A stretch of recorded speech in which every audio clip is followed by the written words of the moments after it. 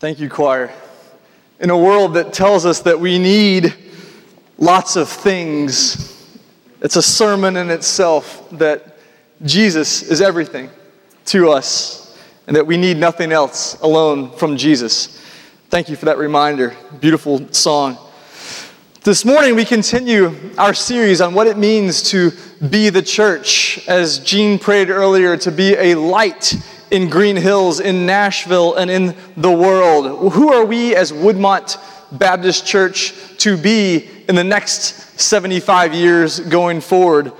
And I'm finding out constantly more and more ways that our church is already being the church. I stumbled in on the Nitwits, what was that, Tuesday morning, Jackie, is that right? Tuesday morning, these ladies that get together and knit, Nitwits with a K.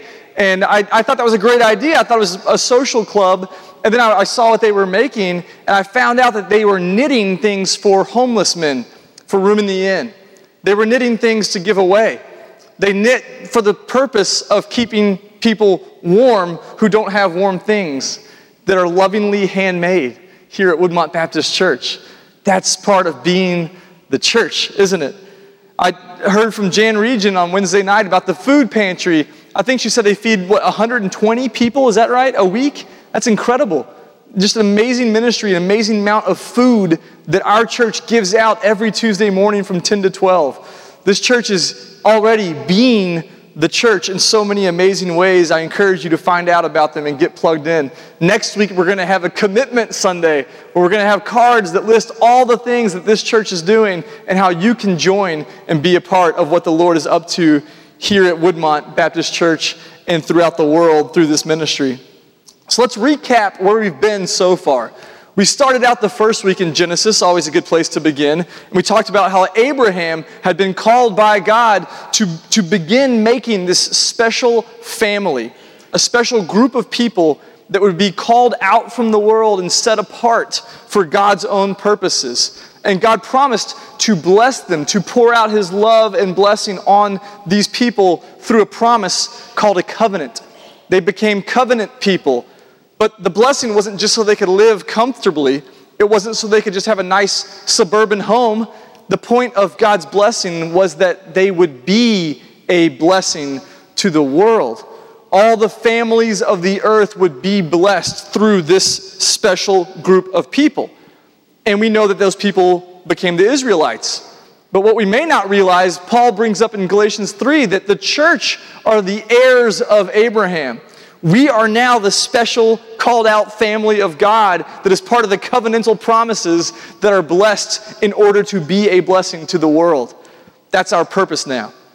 And then the second week, we talked about this idea of being missional. What does it mean to live intentionally, to eat breakfast in a missional kind of way, to drink coffee that is missional coffee, right? To wear clothes that are missional clothes.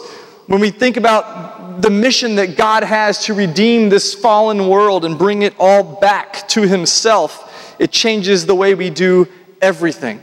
Because we are no longer living for ourselves, but everything we do is to advance the kingdom of God on earth as it is in heaven. And we can do that everywhere we go and through everything that we do. That's what it means to live missionally and to be missional people.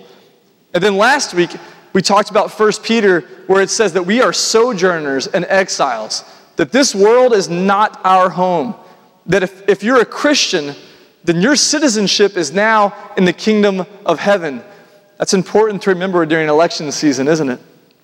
So this week, it makes perfect sense to read about a case study about some guys who find themselves as exiles. They become sojourners, strangers in a strange land. The story of how Daniel and his friends ended up in Babylon, this pagan, sinful place. Any text that we read is just not complete without context. So let's give a little background. Have you heard that phrase before, that any text without a context is just a pretext for whatever you want to say? It's true. A lot of preachers and teachers can twist Scripture and manipulate it for their own purposes, and we don't ever want to do that. So let's get a little bit of context on Daniel. Daniel is a book that's 12 chapters long, and it doesn't really fit anywhere in the corpus of Scripture because it's not really prophetic literature. It's not really historical literature. It's its own unique thing. It's a beautiful book. And it's split right down the middle. The first 6 chapters are these narratives, these stories about Daniel and his buddies and how they end up in Babylon and how they live as strangers in a strange land and how God blesses them in order to be a blessing. And then the last 6 chapters, chapters 7 through 12, are these apocalyptic visions that Daniel has about these kingdoms that are all around him. Babylon, Assyria, the Medes, the Persians, all these different groups, and how God is going to win the final battle. There are powers that rage in this world, but our Lord is always in control. Daniel is a very missional book then. It gives us instructions for living as sojourners and exiles. And it also reminds us of God's purposes for the world, that God's going to win, that God's going to make all things new and set everything that's wrong right. That's the point of Daniel. So some historical information. We know that Daniel was a young Jewish man. He was part of the royal court in Jerusalem, in Judah, the southern kingdom. And we know that in 605 BC, Daniel and his friends were taken hostage. They were taken as slaves to Babylon by the Babylonians. Here's some perspective historically where that fits into the big picture of the Bible, okay? King David ruled in about 1000 BC, okay? His son Solomon really started out great. We all know about his wisdom, but then he got greedy, and it all fell apart after Solomon. Right after his sons split the kingdom of Israel into 2 kingdoms, the southern kingdom, Judah, where Jerusalem was, and the northern kingdom, Israel, also known as Samaria or Ephraim. Okay, and we know that after this split happened, God sent prophets to both kingdoms in order to get his people back, in order to soften their hearts and to get them to repent of their evil, wicked ways and to return to the Lord with all their hearts.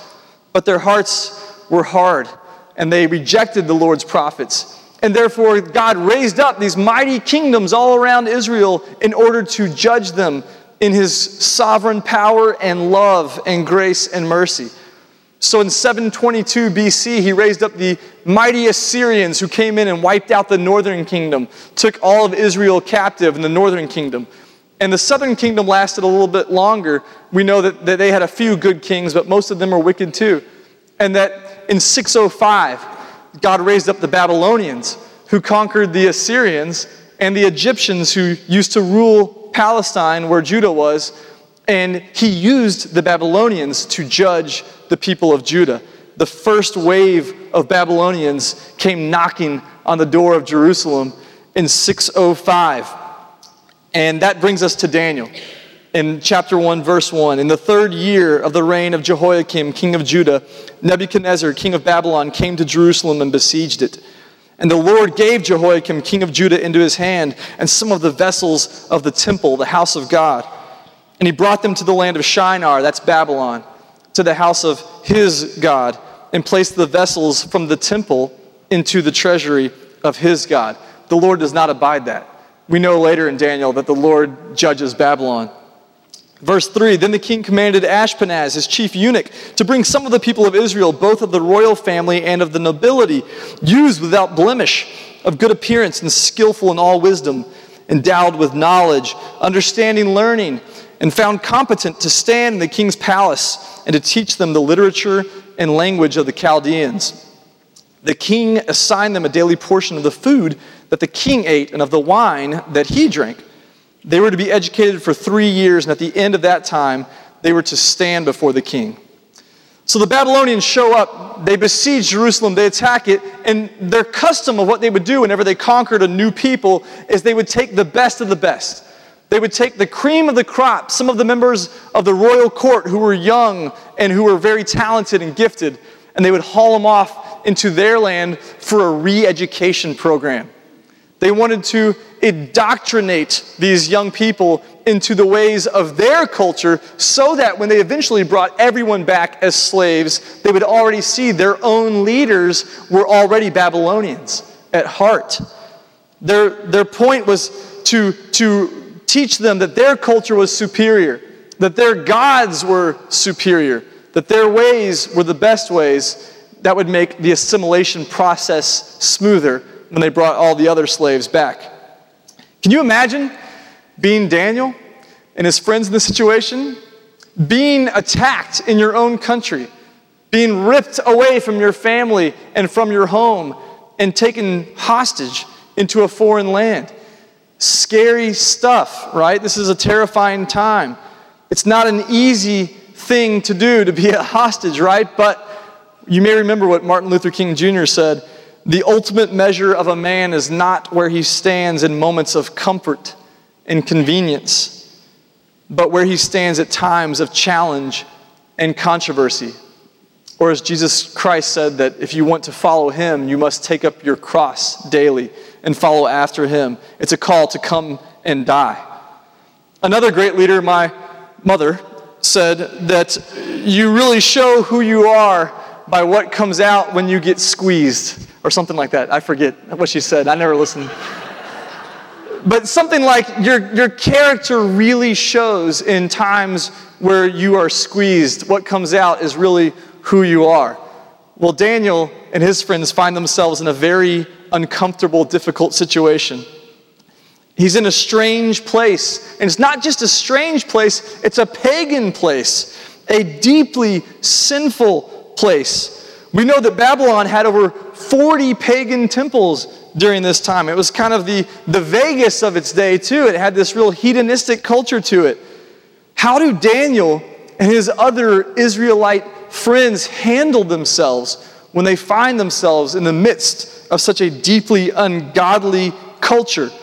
What comes out of them when they are squeezed in this place? Well, let's keep going. Verses 6 and 7. Among these young men who were exiled were Daniel, Hananiah, Mishael, and Azariah of the tribe of Judah. And the chief of the eunuchs gave them names. Daniel he called Belteshazzar, Hananiah he called Shadrach, Mishael he called Meshach, and Azariah he called Abednego. You may know the story of the furnace with Shadrach, Meshach, and Abednego. These are the guys that we're talking about here. You see, their captives changed all of their Hebrew names that were given to them in Israel because each one of their Hebrew names referenced God. Each one of those four guys, their names, they showed a dependence on Yahweh, the Lord of heaven and earth. So they changed their names. Daniel, which means God is my judge, was changed to Belteshazzar, which means, oh lady, protect the king. Kind of an emasculating name, isn't it? Oh lady, protect the king. That was the name in the Chaldean culture that was given to Daniel. You see that Hananiah in Hebrew means Yahweh is gracious. Mishael means who is what Yahweh is, who is what God is. Azariah means Yahweh is a helper. And their names were changed. Shadrach in the Chaldean language means I am very fearful. That's what it means. I am panicky and afraid. That's what Shadrach means. Mishael used to mean who is what God is. His name was changed to Meshach, which means I am of little account. I don't matter. That's what Meshach means. Abednego means servant of the Shining One.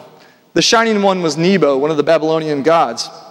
You see, in Hebrew culture, in Israelite culture, names were deeply tied to one's identity. For Daniel to be named God is my judge was supposed to be what defined him as a person. Everywhere that he went, he knew that the Lord was judging between right and wrong, good and evil, life and death in Daniel's life. And to have their names changed was an attempt by their captors to strip them of their identity, to take away their dependence on Yahweh, the true God of heaven and earth. It was all part of their plan. I think that Christians are meant to feel some of this in our culture today, that we can relate to this idea of being challenged to assimilate into the culture that we find ourselves in and to lose our true identity in Christ. Have you ever had a job where you felt like you're the only Christian? I was talking to Christy Newton about this a couple weeks ago. She felt that she was the only real Christian in her workplace. Have you ever been in a work situation where it was not only accepted practices to lie, cheat, and steal for the good of the company, but it was expected of you to compromise your values and your morals as a Christian at work? Or I think of the gym that I used to go to. Inevitably, on Monday mornings, you were forced to hear the exploits of the guys from this past weekend and all of their different encounters that they had and all of their exploits that they had been involved in over the weekend. We heard lots of cursing and crude talk in that gym always. You ever feel in this election season that you're the only Christian? You ever hear people degrade other human beings with demeaning language on social media or in person even because they're so angry about what's happening in this country? Where is it that you go that you feel isolated in your faith, where you are tempted to assimilate into the pagan culture around you? How do you handle it when you find yourselves in those situations? Let's see how Daniel handled himself. I believe that there's 4 keys in this passage that show us how to live differently from the pagan culture around us in order to transform the culture around us.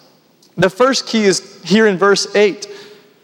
It says that instead of being the product of our zip code, we can actually impact the culture around us for good.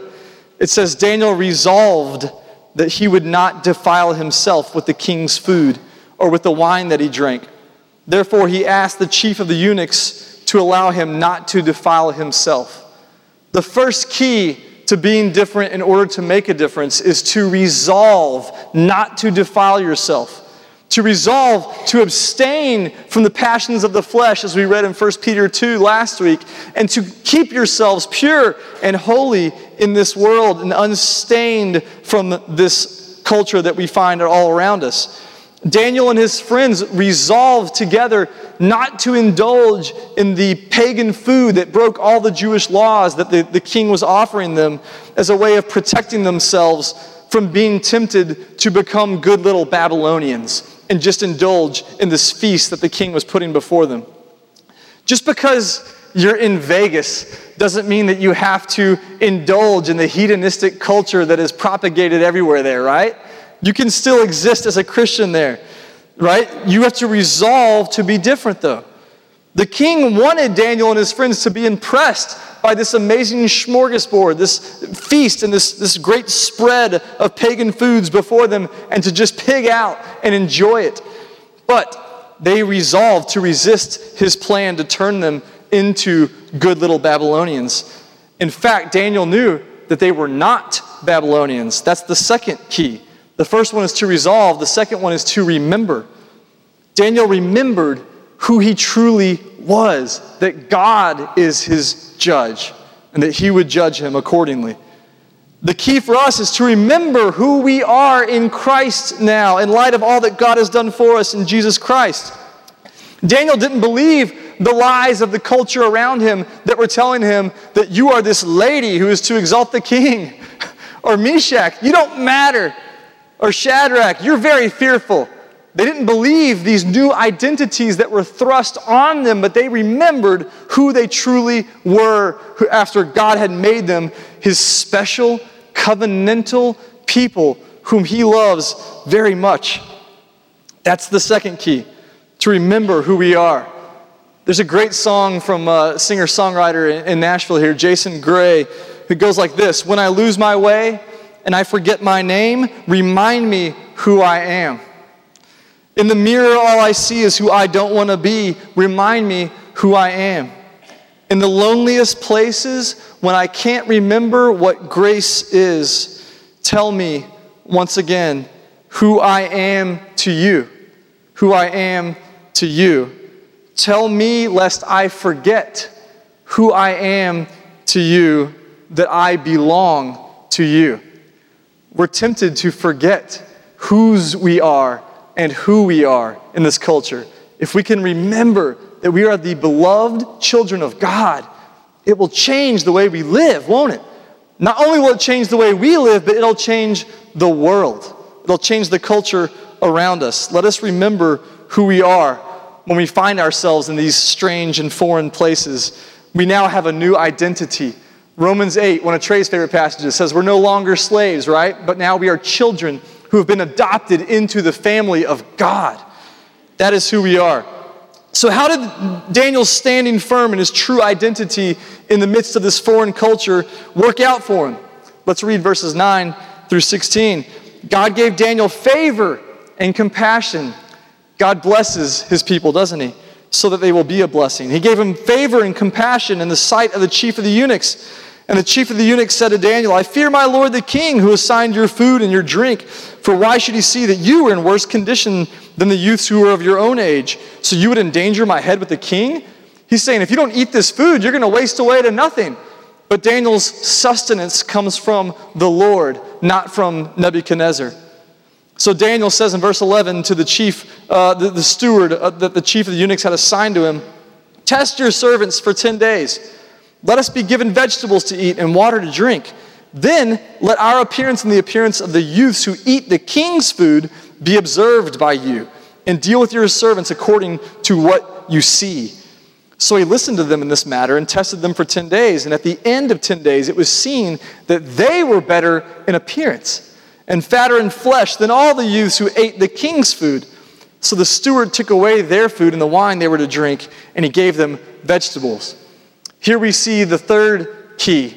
First, he resolved to be different, right? And then he remembered who he was. And now here, he rejects assimilation.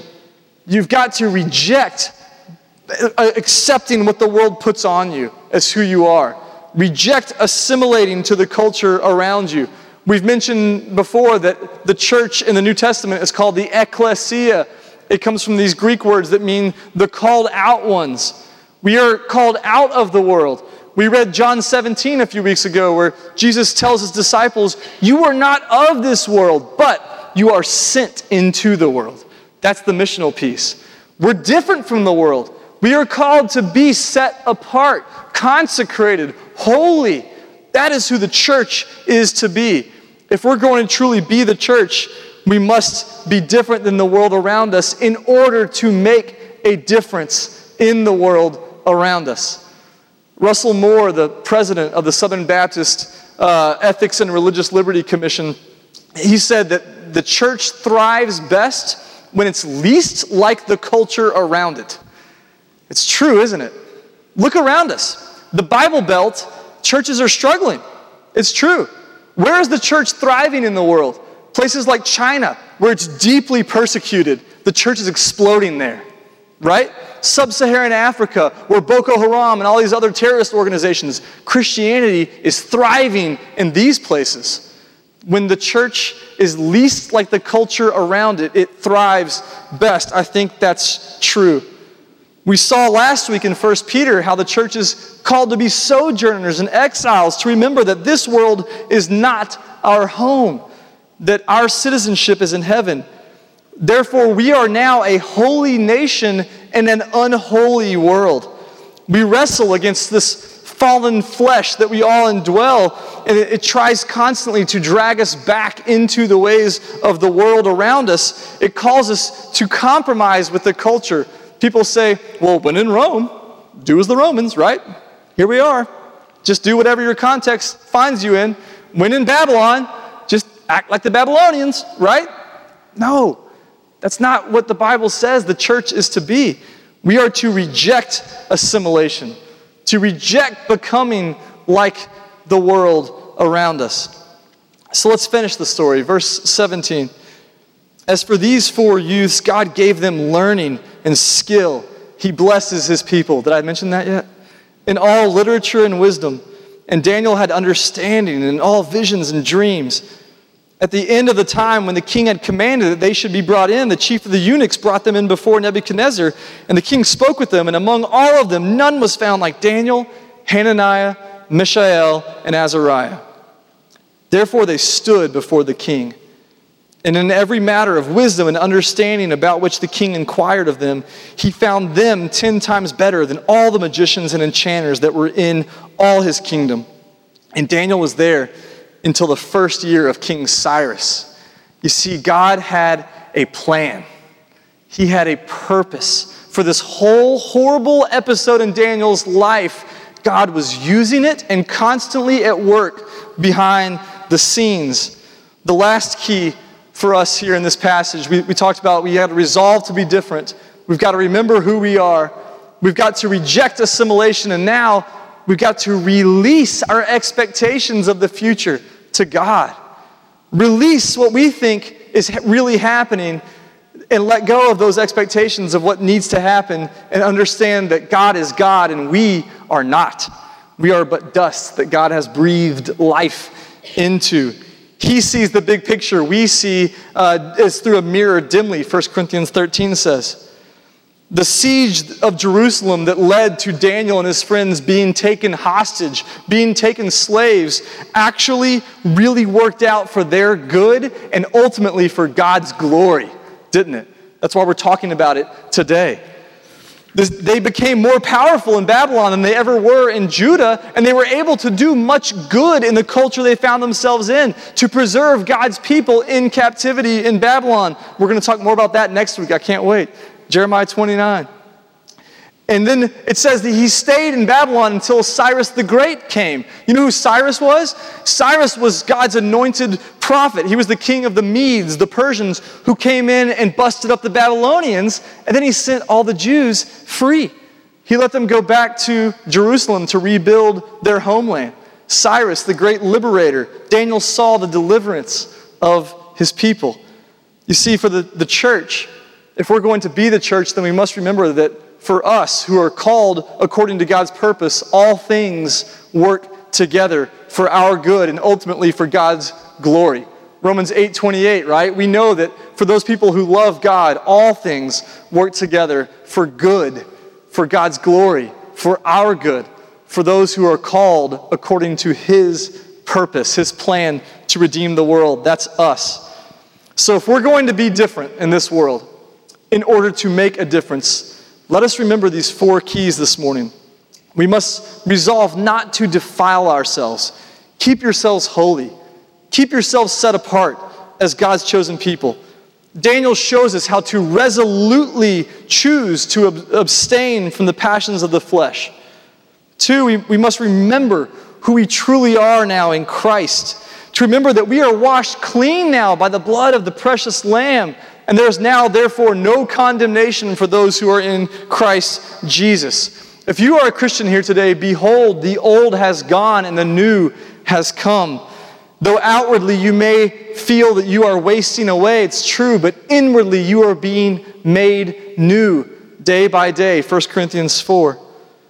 Third, we must reject assimilation to the culture around us.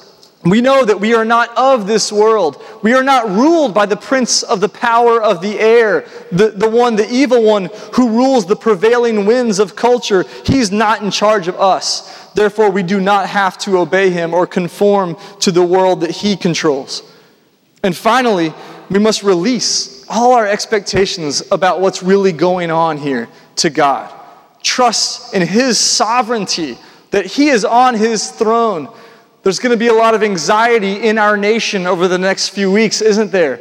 We as the church must not give in to fear or anxiety, but to trust that God is sovereign, that he is still on his throne, that he is going to use all the pain and hardships, both in our church, in our nation, and in our own personal lives for his good, for our good, and ultimately for his glory.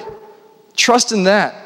No matter what kind of season you're going through in your life right now, God is using it for good. We must trust in that. You may not ever see it until eternity, but God is using it for good. Believe that. I pray that we will all live into these 4 truths this week as we leave this place. Let's pray. Lord God, our desire this morning is that we would be the church that you called us to be. God, I pray that you would help us to live the way that you have called us to live. that we would resolve to be holy and set apart and different. God, I pray that you would help us to remember our true identity, that just like Jacob who wrestled with you and was given a new name, you've given us new names. We are no longer slaves to fear, but we are children of God. Help us remember that as we go into this world. And God, help us to reject becoming like the world around us. May we reject assimilation to the pagan culture in which we find ourselves daily. Help us to be different so that we can make a difference. And finally, God, this is probably the hardest one for most of us. May we release our fears, our expectations about what's happening in our lives to you this morning. May we renew our trust in you, the high and holy sovereign God of the universe, this morning, knowing that you are working all things for good and for your glory. Lord, we love you and we pray these things in your high and your holy name, the name of Jesus Christ our Lord. Amen.